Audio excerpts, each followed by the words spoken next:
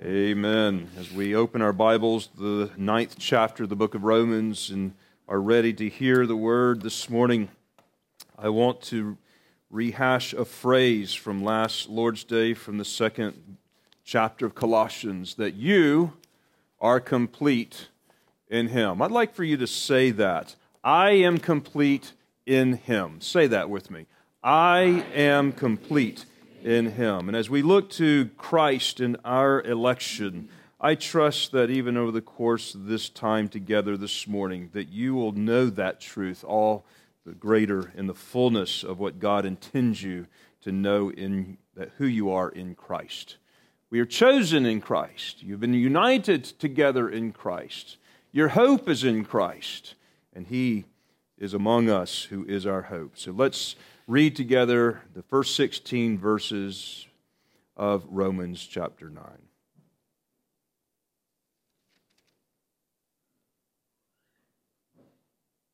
Okay, 17 verses. Let's do that one. Hear the word of God. I tell the truth in Christ. I am not lying, my conscience also bearing me witness in the Holy Spirit, that I have a great sorrow and continual grief in my heart.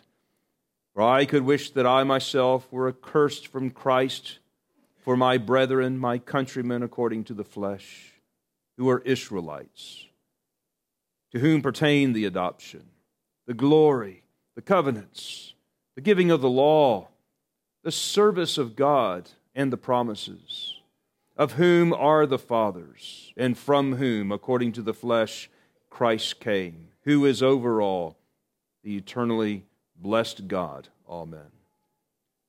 But it is not that the word of God has taken no effect, for they are not all Israel who are of Israel, nor are they all children because they are the seed of Abraham, but in Isaac your seed shall be called. That is, those who are the children of the flesh. These are not the children of God, but the children of promise are counted as the seed. For this is the word of promise. At that time I will come, and Sarah shall have a son. And not only this, when Rebekah also had conceived by one man, even by our father Isaac, for the children, not yet being born, nor having done any good or evil, that the purpose of God according to election might stand, not of works, but of Him who calls, it was said to her, the older shall serve the younger. As it is written, Jacob I have loved, but Esau I have hated. What shall we say then? Is there unrighteousness with God? Certainly not.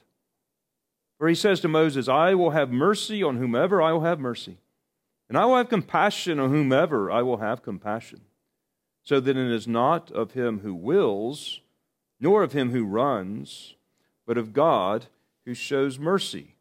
For the Scripture says to Pharaoh, for this very purpose I have raised you up, that I may show my power in you, and that my name may be declared in all the earth. Our gracious and merciful Heavenly Father, we come to this passage of Scripture with fear and trembling, with humility, and with the inability in ourselves to apprehend it. Send your Spirit upon us so that not only our minds may contain it, but our spirits would fall down and praise the greatness of your grace, that we might see your glory as you have declared this even to Moses when you passed by him, and you declared your glory orally that he could hear it. May we hear it this day. We pray that the Spirit would fall fresh upon us this day. We pray that through the power of the preaching that you would work with your Spirit in all of our hearts to raise us up to the glory of Christ, that we might see Him, and as we see and behold His glory, we might be changed from glory to glory into His likeness. Lord, we pray you would do the work in our hearts that none of us can do. We pray that you would apply afresh now the gospel to our lives. And we pray you be glorified in this time. In Jesus' name, amen. You may be seated. In the earlier years of my ministry, I was teaching through the biblical doctrines and came to the doctrine of what we now call, and come to this morning, the doctrine of unconditional election. In my Sunday school class that I was teaching, I was challenged by a young man who had come from a very Arminian background. And as I opened the Bible to this very chapter and began the work and worked my way through it and through the exegesis of the content, he seemed rather dismissive of the whole exercise, because he couldn't argue with clarity in which the Scriptures so clearly here teach, for they are not vague on this point. He simply dismissed the subject and said that we shouldn't delve into those matters that we really don't know about, and we don't really know here what the Bible means. Now, that these things and the things that this chapter emphasizes should not be dismissed. Those particular comments came from a man-centered perspective, which not only diminished the Scriptures, but whose pride squelches the very things that should have been his praise. And I'm afraid that too many share his sentiments today. Too many stumble over this high doctrine of unconditional election. This that we call the election of God or predestination is the high watermark of the doctrine of grace, and the very reason it incites so much protest that comes from the pride of man. Where pride rises up, it will always do so against grace. And that is why God gives the grace to the humble. In many spheres of the church, the gospel has become man-centered and needs-based, and it is about man and for man, concerned all with man. And this perspective of the gospel that so hones in on man is like a photographer, which many of you might understand the illustration, who then takes his zoom lens and zooms in so much on man that all of the things with this high aperture setting will then fade into an unfocused perspective on the peripheral. And in this man-centered gospel, God gets pushed to the background, becomes out of focus in the far field of view, so that man becomes the clear focus of the subject. The doctrine of election is vitally important for us to have an understanding of the correct view of God. It should not be dismissed, diminished, pushed aside, or having any of our baggage that we might come to it in a perspective that is displeasing to God, govern our particular thoughts. It is a fearsome doctrine.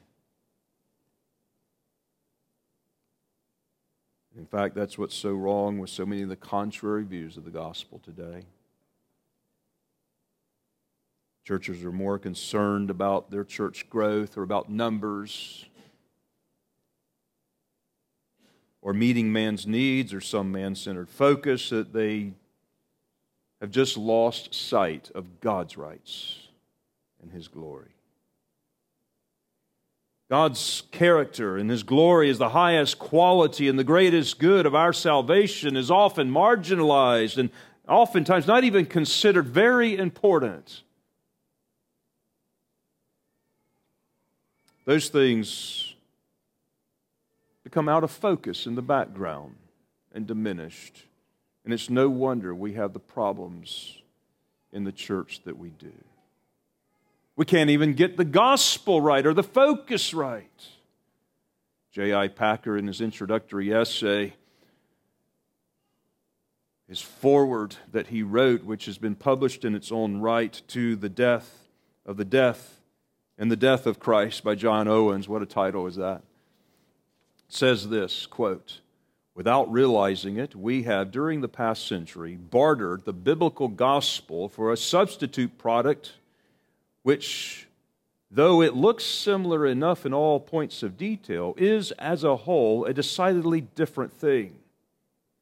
Hence our troubles. For the substitute product does not answer the ends for which the authentic gospel has in past days proved itself so mighty. The new gospel conspicuously fails to produce deep reverence, deep repentance, deep humility, a spirit of worship, a concern for the church. Why? We would suggest that the reason lies in its own character and content. It fails to make men God-centered in their thoughts and God-fearing in their hearts, because this is not primarily what it is trying to do. One way of stating the difference between it and the old gospel is to say that it is exclusively concerned to be helpful to man, to bring peace, comfort, happiness, satisfaction, and too little concern to glorify God. The old gospel was helpful too, and more so, indeed, than is the new, but so to speak, incidentally, for its first concern was always to give glory to God. It was and is essentially a proclamation of divine sovereignty and mercy and judgment, a summons to bow down and worship the mighty Lord on whom man depends for all good, both in nature and in grace. But in the new gospel, the center of reference is man. End of quote. As we come to this topic this morning of Christ and your election, we must get the center right. And when we do, we will have the right perspective for all of life. And it is only when we get the center right will we have that clarity, because the chief end of man is to glorify God. And when we do, we can enjoy Him forever. As we consider this passage before us, the first thing that the Apostle Paul does, through the inspiration of the Holy Spirit, who wants us to know God's mind and His will and His perspective, is he turns our attention to the great privileges of Israel. He mentions 9 privileges that Israel had in verses 4 and 5. These were Israelites. He's referring to a particular people that God had chosen through the seed of Abraham that were known as Hebrews, that went down into Egypt. He delivered them out, and He made them a nation of people with great honor and with wonderful privilege, and made them into a great nation. The second privilege they had that Paul refers to here is the adoption. And here he refers to the Israel as a sonship to God as a nation. And the third privilege that they had was they had the glory, which referenced the external, visible appearance of God on this earth in their very midst, in the cloudy pillar and the fire by night and the Shekinah glory that came down upon the temple and resided among them over the ark. Fourth, they had the covenants, the covenant with Abraham and Isaac and Jacob. They had the covenant of David and the promise of a king that would reign over all the nations, that would sit upon the throne. This covenant, these relationships, and this relationship with God had many associated blessings. Fifth, they had the giving of the law, which would point to God, would reveal God, show the very nature and the character of God. It would guide nations to know how to govern in righteousness, and it would expose sin to lead people to the promise of salvation in Christ, and it would show Christians how to live righteously. What a blessing. But that was not all. They had more. They had the service of God. And I think this points to the very ministry of the temple and the presence of God, where heaven has come down and earth meets in this heaven and earth space. And they had the privilege of being this royal priesthood for all of the world, to gather in up all of the praises and bring it to its Creator. They had the promises of God. The sixth or the seventh privilege. 456 messianic promises in the Old Testament, and they had these. They were privileged. 8, they had the fathers, this rich heritage and this covenant succession on whose shoulders they stood, who to declare the good things of God. And then 9th, from whom Christ came in the flesh. Israel was the cradle of the Messiah.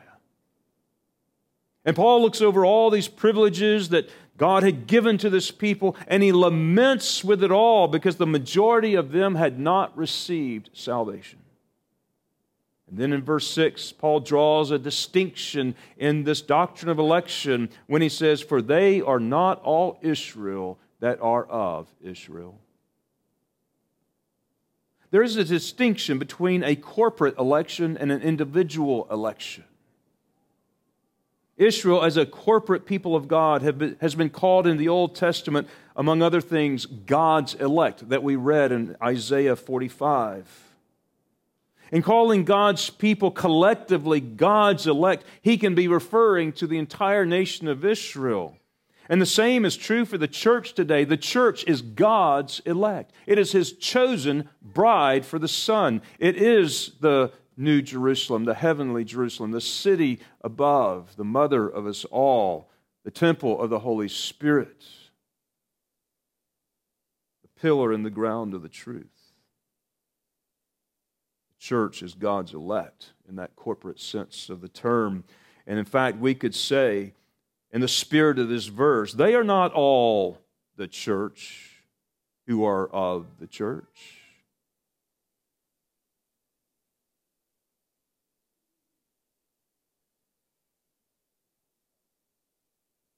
And what that means as we read back into verse 6, the thought, those individuals who make up elect Israel are not all themselves elect. In other words, there is a sense in which you can be referred to as elect and have all those privileges and being numbered in with God's elect, yet fail to receive them individually and spiritually and eternally.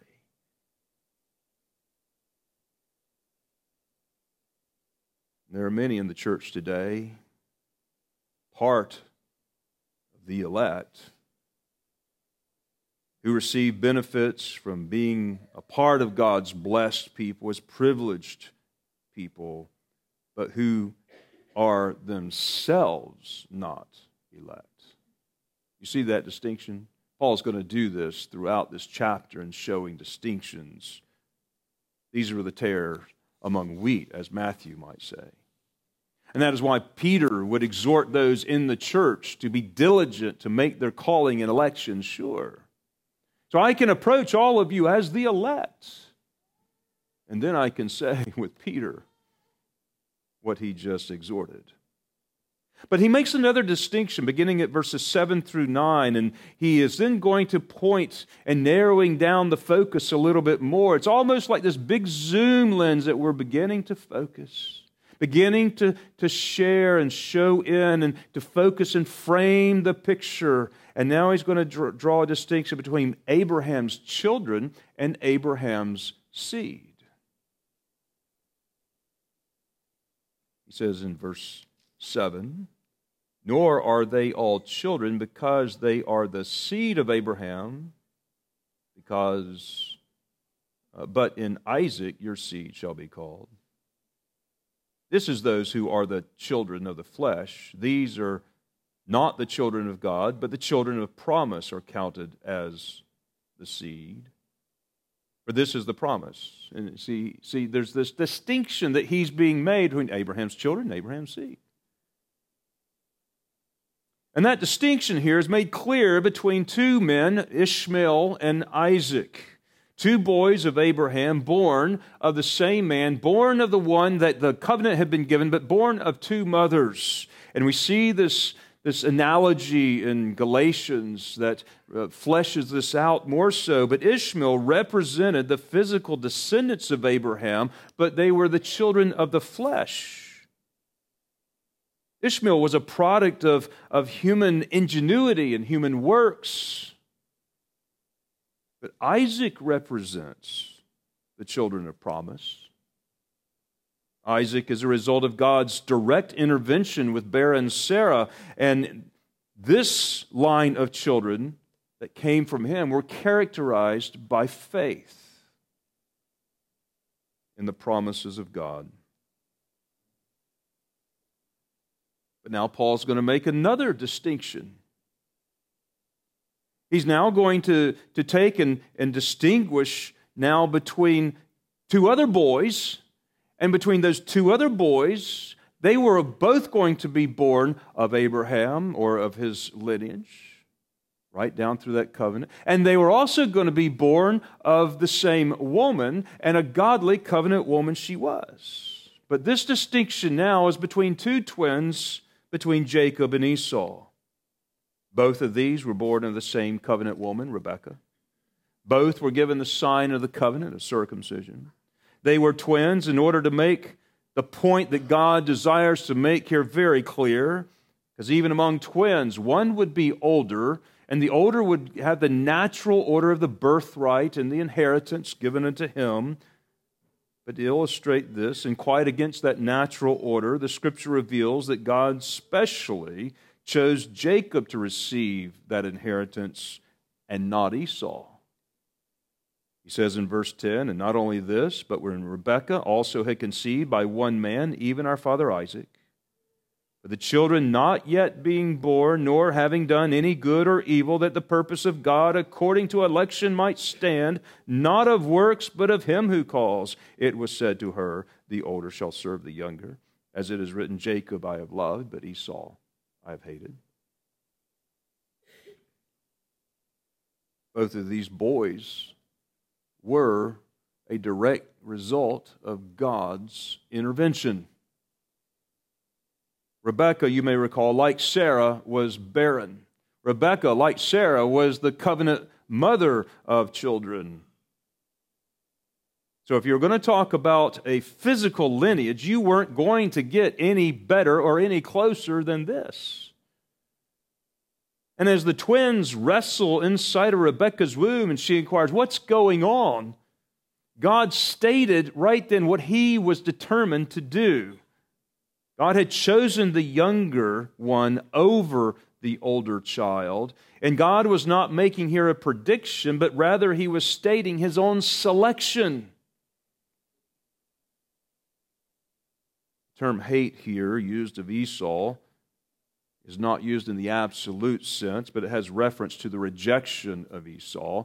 We see the same kind of terminology in Matthew, unless you hate your father and mother, you cannot be a true disciple of Jesus Christ. And it is in reference to a relationship, or in that sense, not in the absolute sense. In fact, we know from the Scripture that it was told to Rebekah that the younger would serve the older.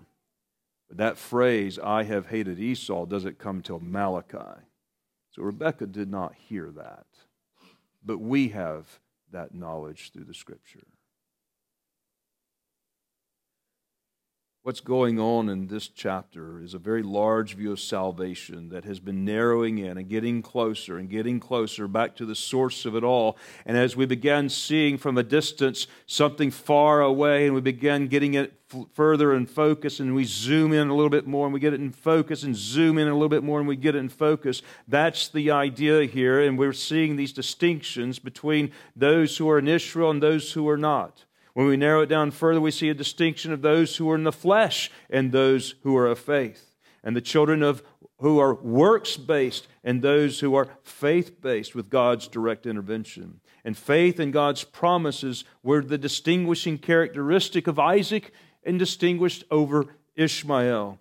But a further distinction is now made even among those products of God's direct intervention between Esau and Jacob, both born of a barren covenant woman. And here we just see a distinction that God is making in unconditional election. And what we see that comes so clearly into focus, right in the middle of the frame, is not man, but God who has decided that. It is not him who wills, but of God who will have mercy, but of God who will have compassion on whom he will have compassion. And it is God alone who is the agent of salvation. It is God alone who is the giver of salvation. And it is God alone who is the withholder of salvation. And this is where the rub often comes.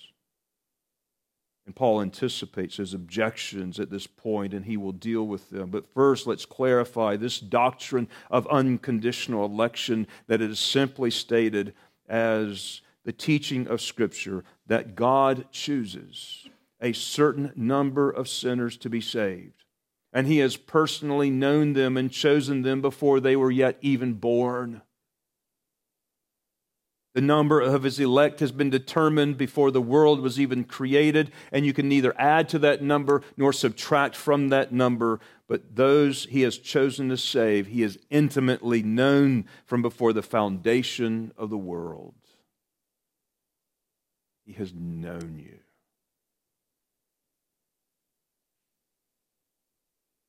The election of God's is according to His own sovereign choice and His purpose, and it is unconditional. In other words, there is nothing in the person that God chooses that is the condition for which, or makes God, or influences God to choose that person. God's choice is solely made by His free sovereign grace. See, today we got it a little bit cloudy. We would look at important figures, and they come to Christ, and immediately we throw them into pulpits, and we look how much good they can do. Or we look to a certain person, and we say, man, how much good could be done if God would say that no, no, no. God takes the base things of this world to confine those things which are wise, so that His name would be glorified. God doesn't need any of us. He's chosen to use us. And God doesn't owe us a thing of any good that we would deem. See, what it's doing is reshaping us. It's getting our focus back.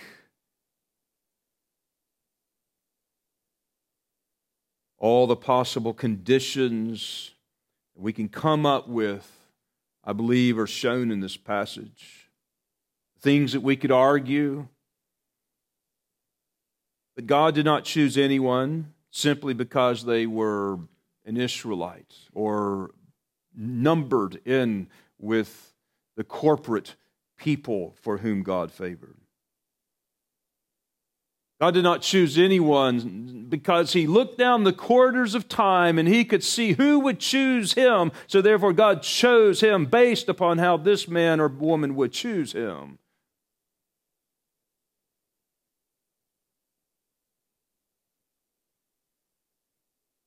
God made His choice before the twins were even yet born.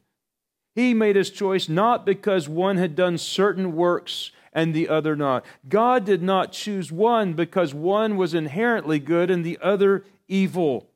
There was no condition inherent in either one of Jacob or Esau except for God's sovereign purpose of grace. He chose Jacob. Rejected Esau, and he didn't have to choose either one.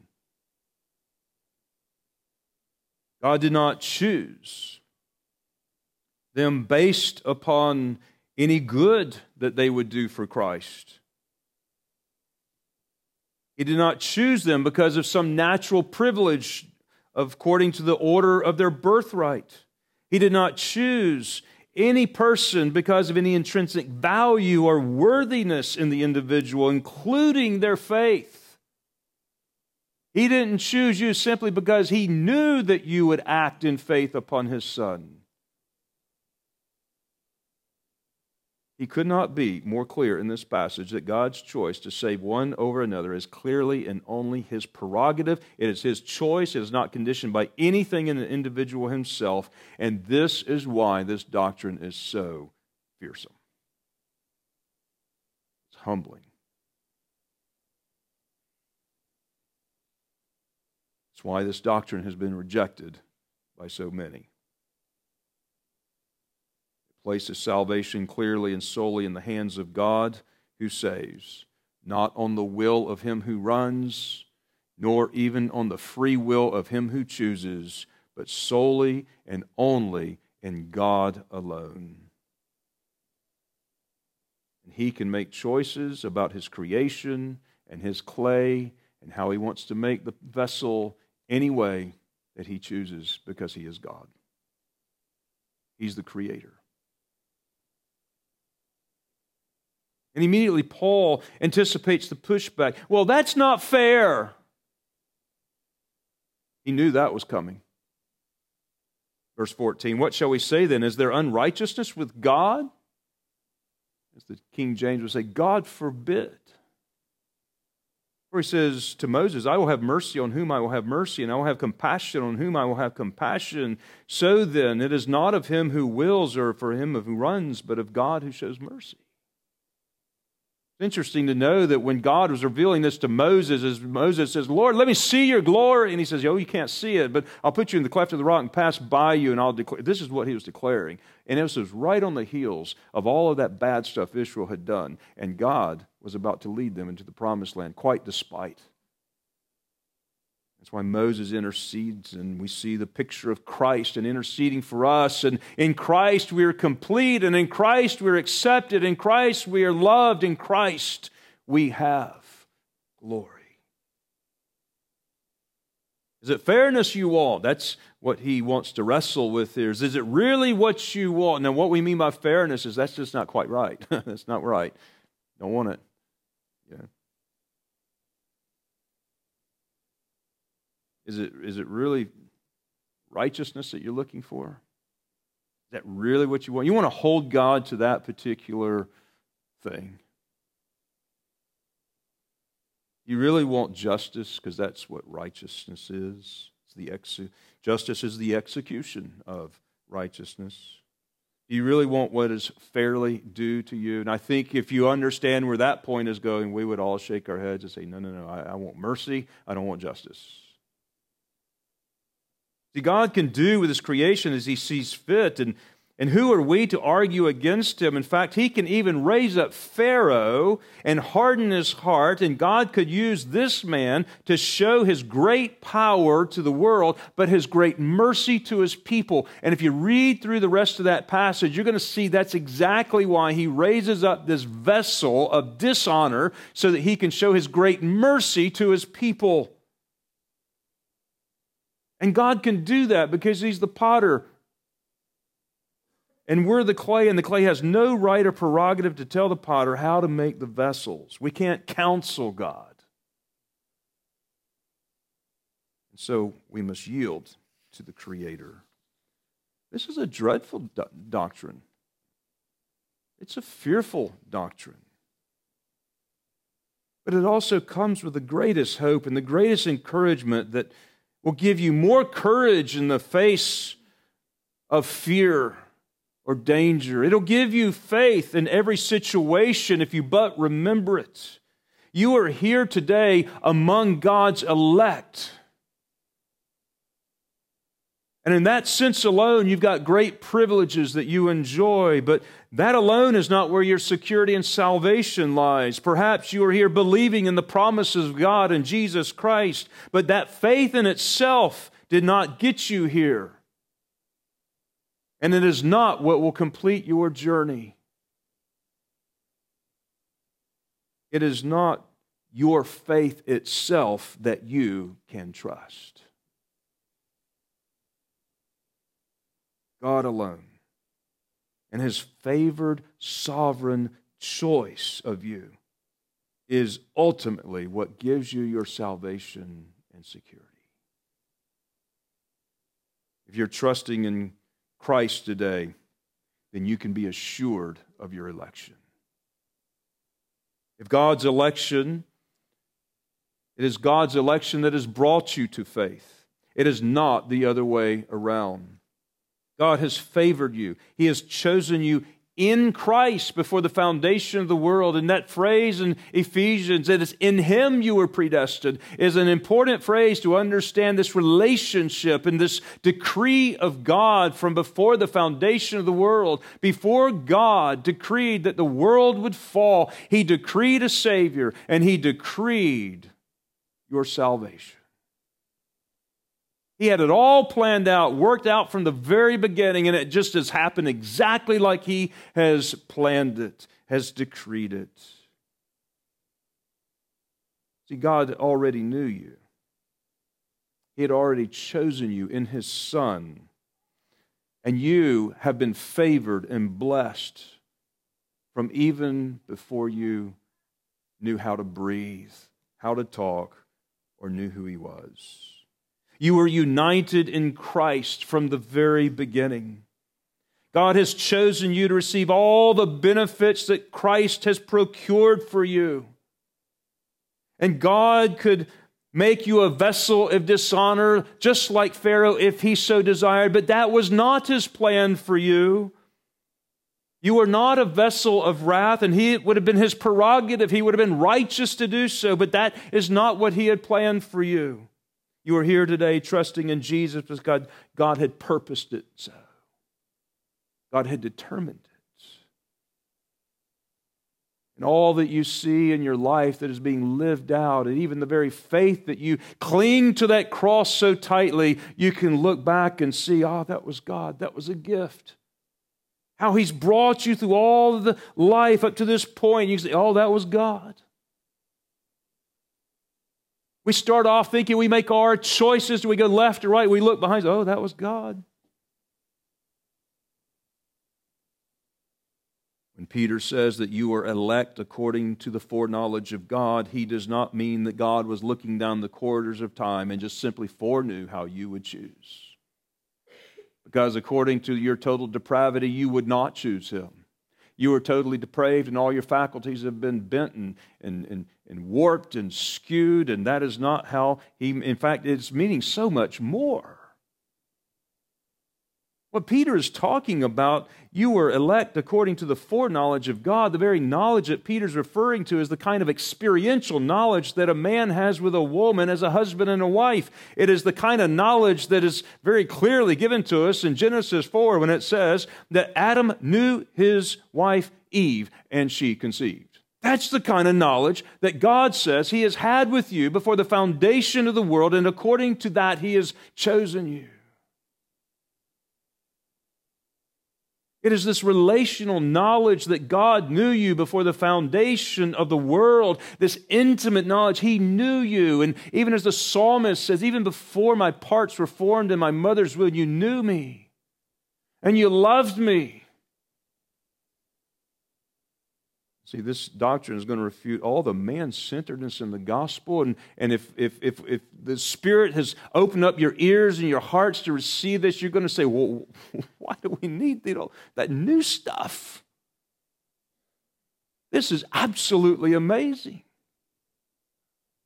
This is encouraging. And this humbles me. This will drive out all of the low views of God. It's going to drive out those low views of the church. It's going to drive out the low views of God's people. If we but knew, if we but appreciated the astounding blessedness of God's salvation with all of the implications, we would forever rejoice no matter what came our way. We would be fearless in the face of all of our enemies. If God has foreknown you and loved you and chosen you in Christ long before you were even born, do you not think that every detail of your life has already been figured out long before you even planned it, long before you even came along?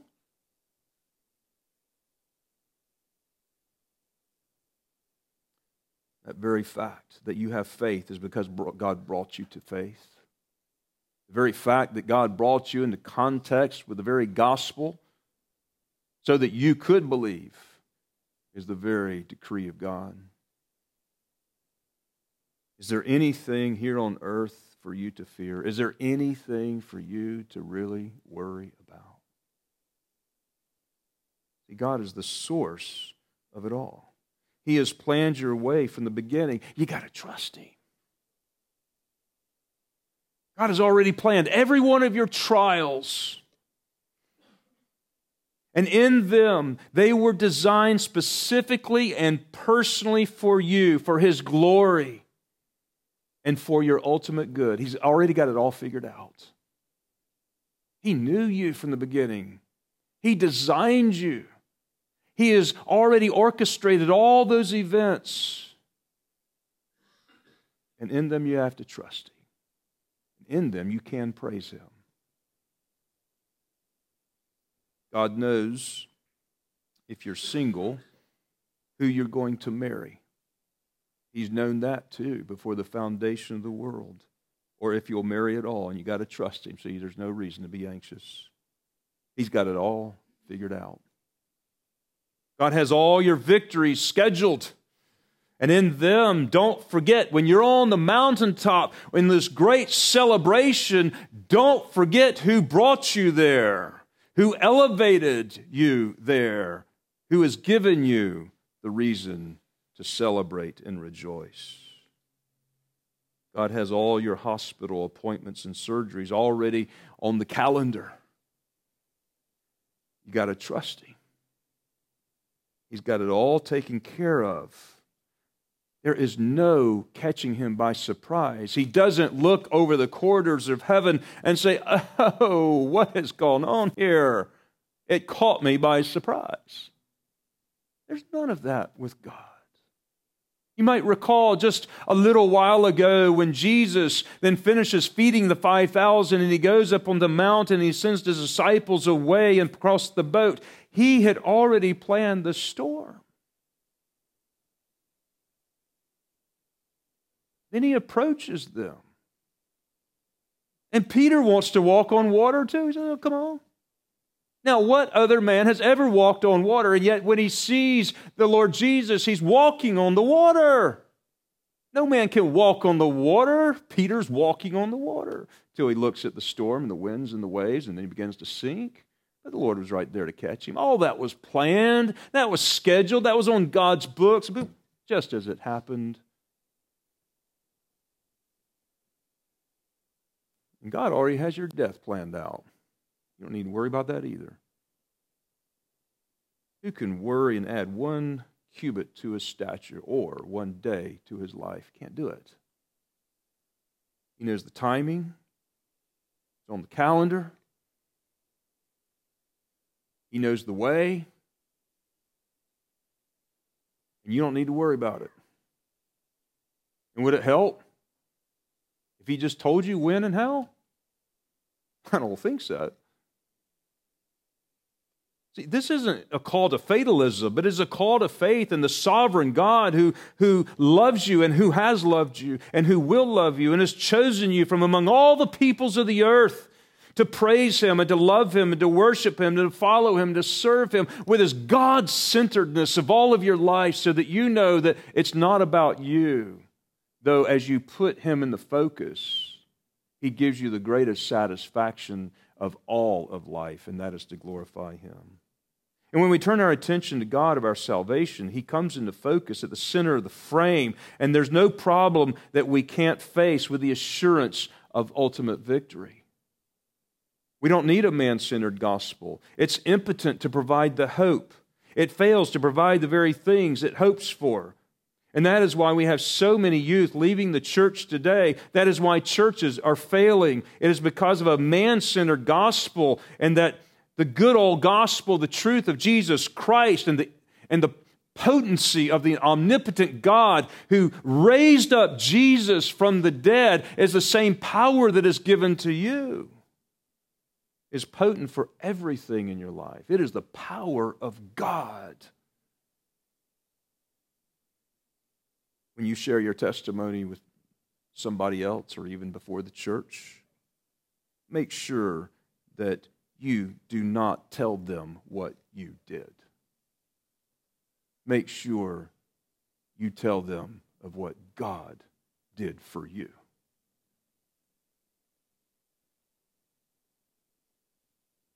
Don't tell them about your history. Tell them about God's.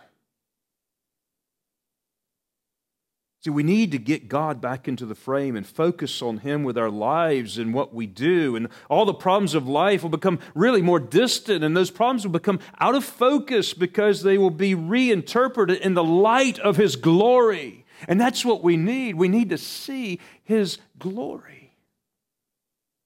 And when we see the brightness of His glory, we can't really focus on all those other things. The vision of heritage is never to take credit for anything God is doing here.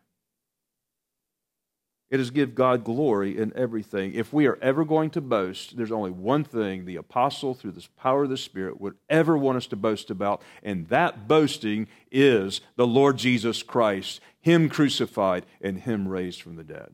That's our boast. It's the only thing. If you've got anything to boast about, it's only because God has given it to you, and therefore you can't even boast about that.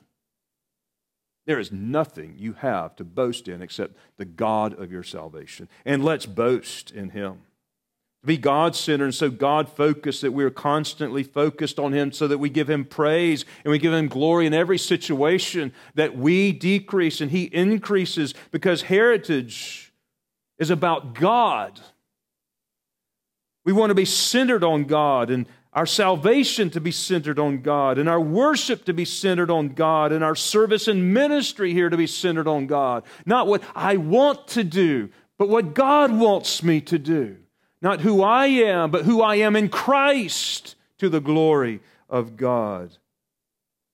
And where we fall short of that, where we're deficient in that, may God help us.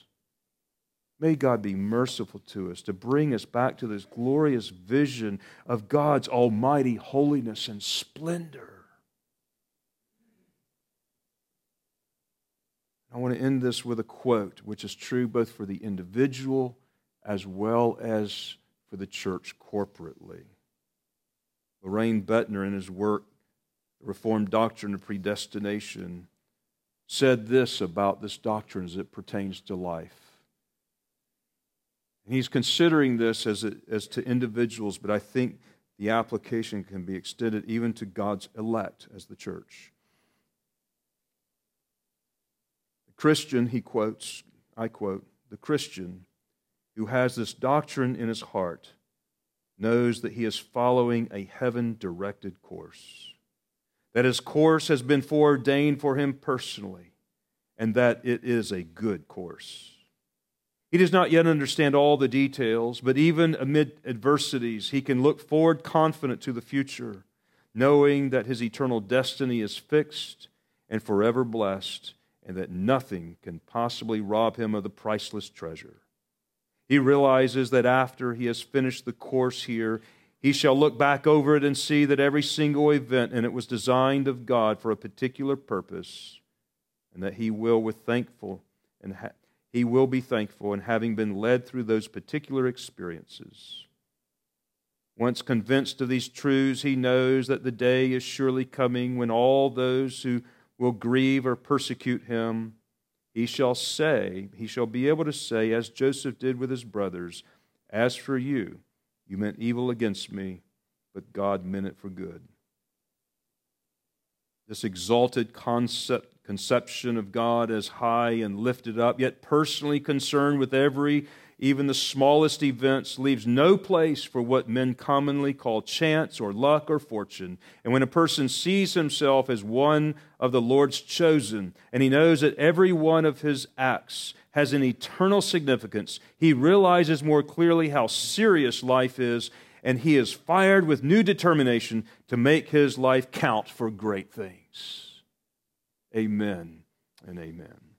Our gracious Father, how thankful we are that you have humbled us this day under this fearful and mighty truth of your election, not conditioned on anything in us, because you had mercy upon us and have had compassion.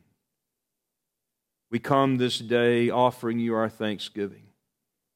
And we come also offering you fresh and new the totality of our lives to be used in service and praise and worship and to glorify your name however you deem fit, however best we can do. As you have made each of these individuals with a particular frame and with a particular design in mind, as you have formed each of these vessels as vessels for honor, we pray, O God, you would comfort and encourage and strengthen us in the glory of your grace. There are some here that are facing great uncertainties, some here that are fearful of the future. Some have anxieties that are troubling them. or relationships in their lives that are less than satisfactory. Some may not even know financially how things are going to turn out tomorrow. But Lord, you do, and you love us. As we have heard of this doctrine new this day, fresh, we pray that you would call us through it to trust you more fully, that we would love you more completely, and that we would honor you in a higher and reverent way. Lord, we pray that you would take the truths and apply it specifically to our lives, that you would comfort us in those things of which we are troubled, but cause our attention now to be focused upon the heaven and upon the God of the heavens and upon the glory in the face of Jesus Christ, and so change us to be in His likeness. As we will shortly participate in a meal that you have specifically set for us on this day, may we not think that it was just happenstance or another week that has gone by, but this is new today. And we pray that we would receive it with all the thanksgiving and gratitude that is your dessert, that is due to your name. We pray all these things in Jesus' name. Amen.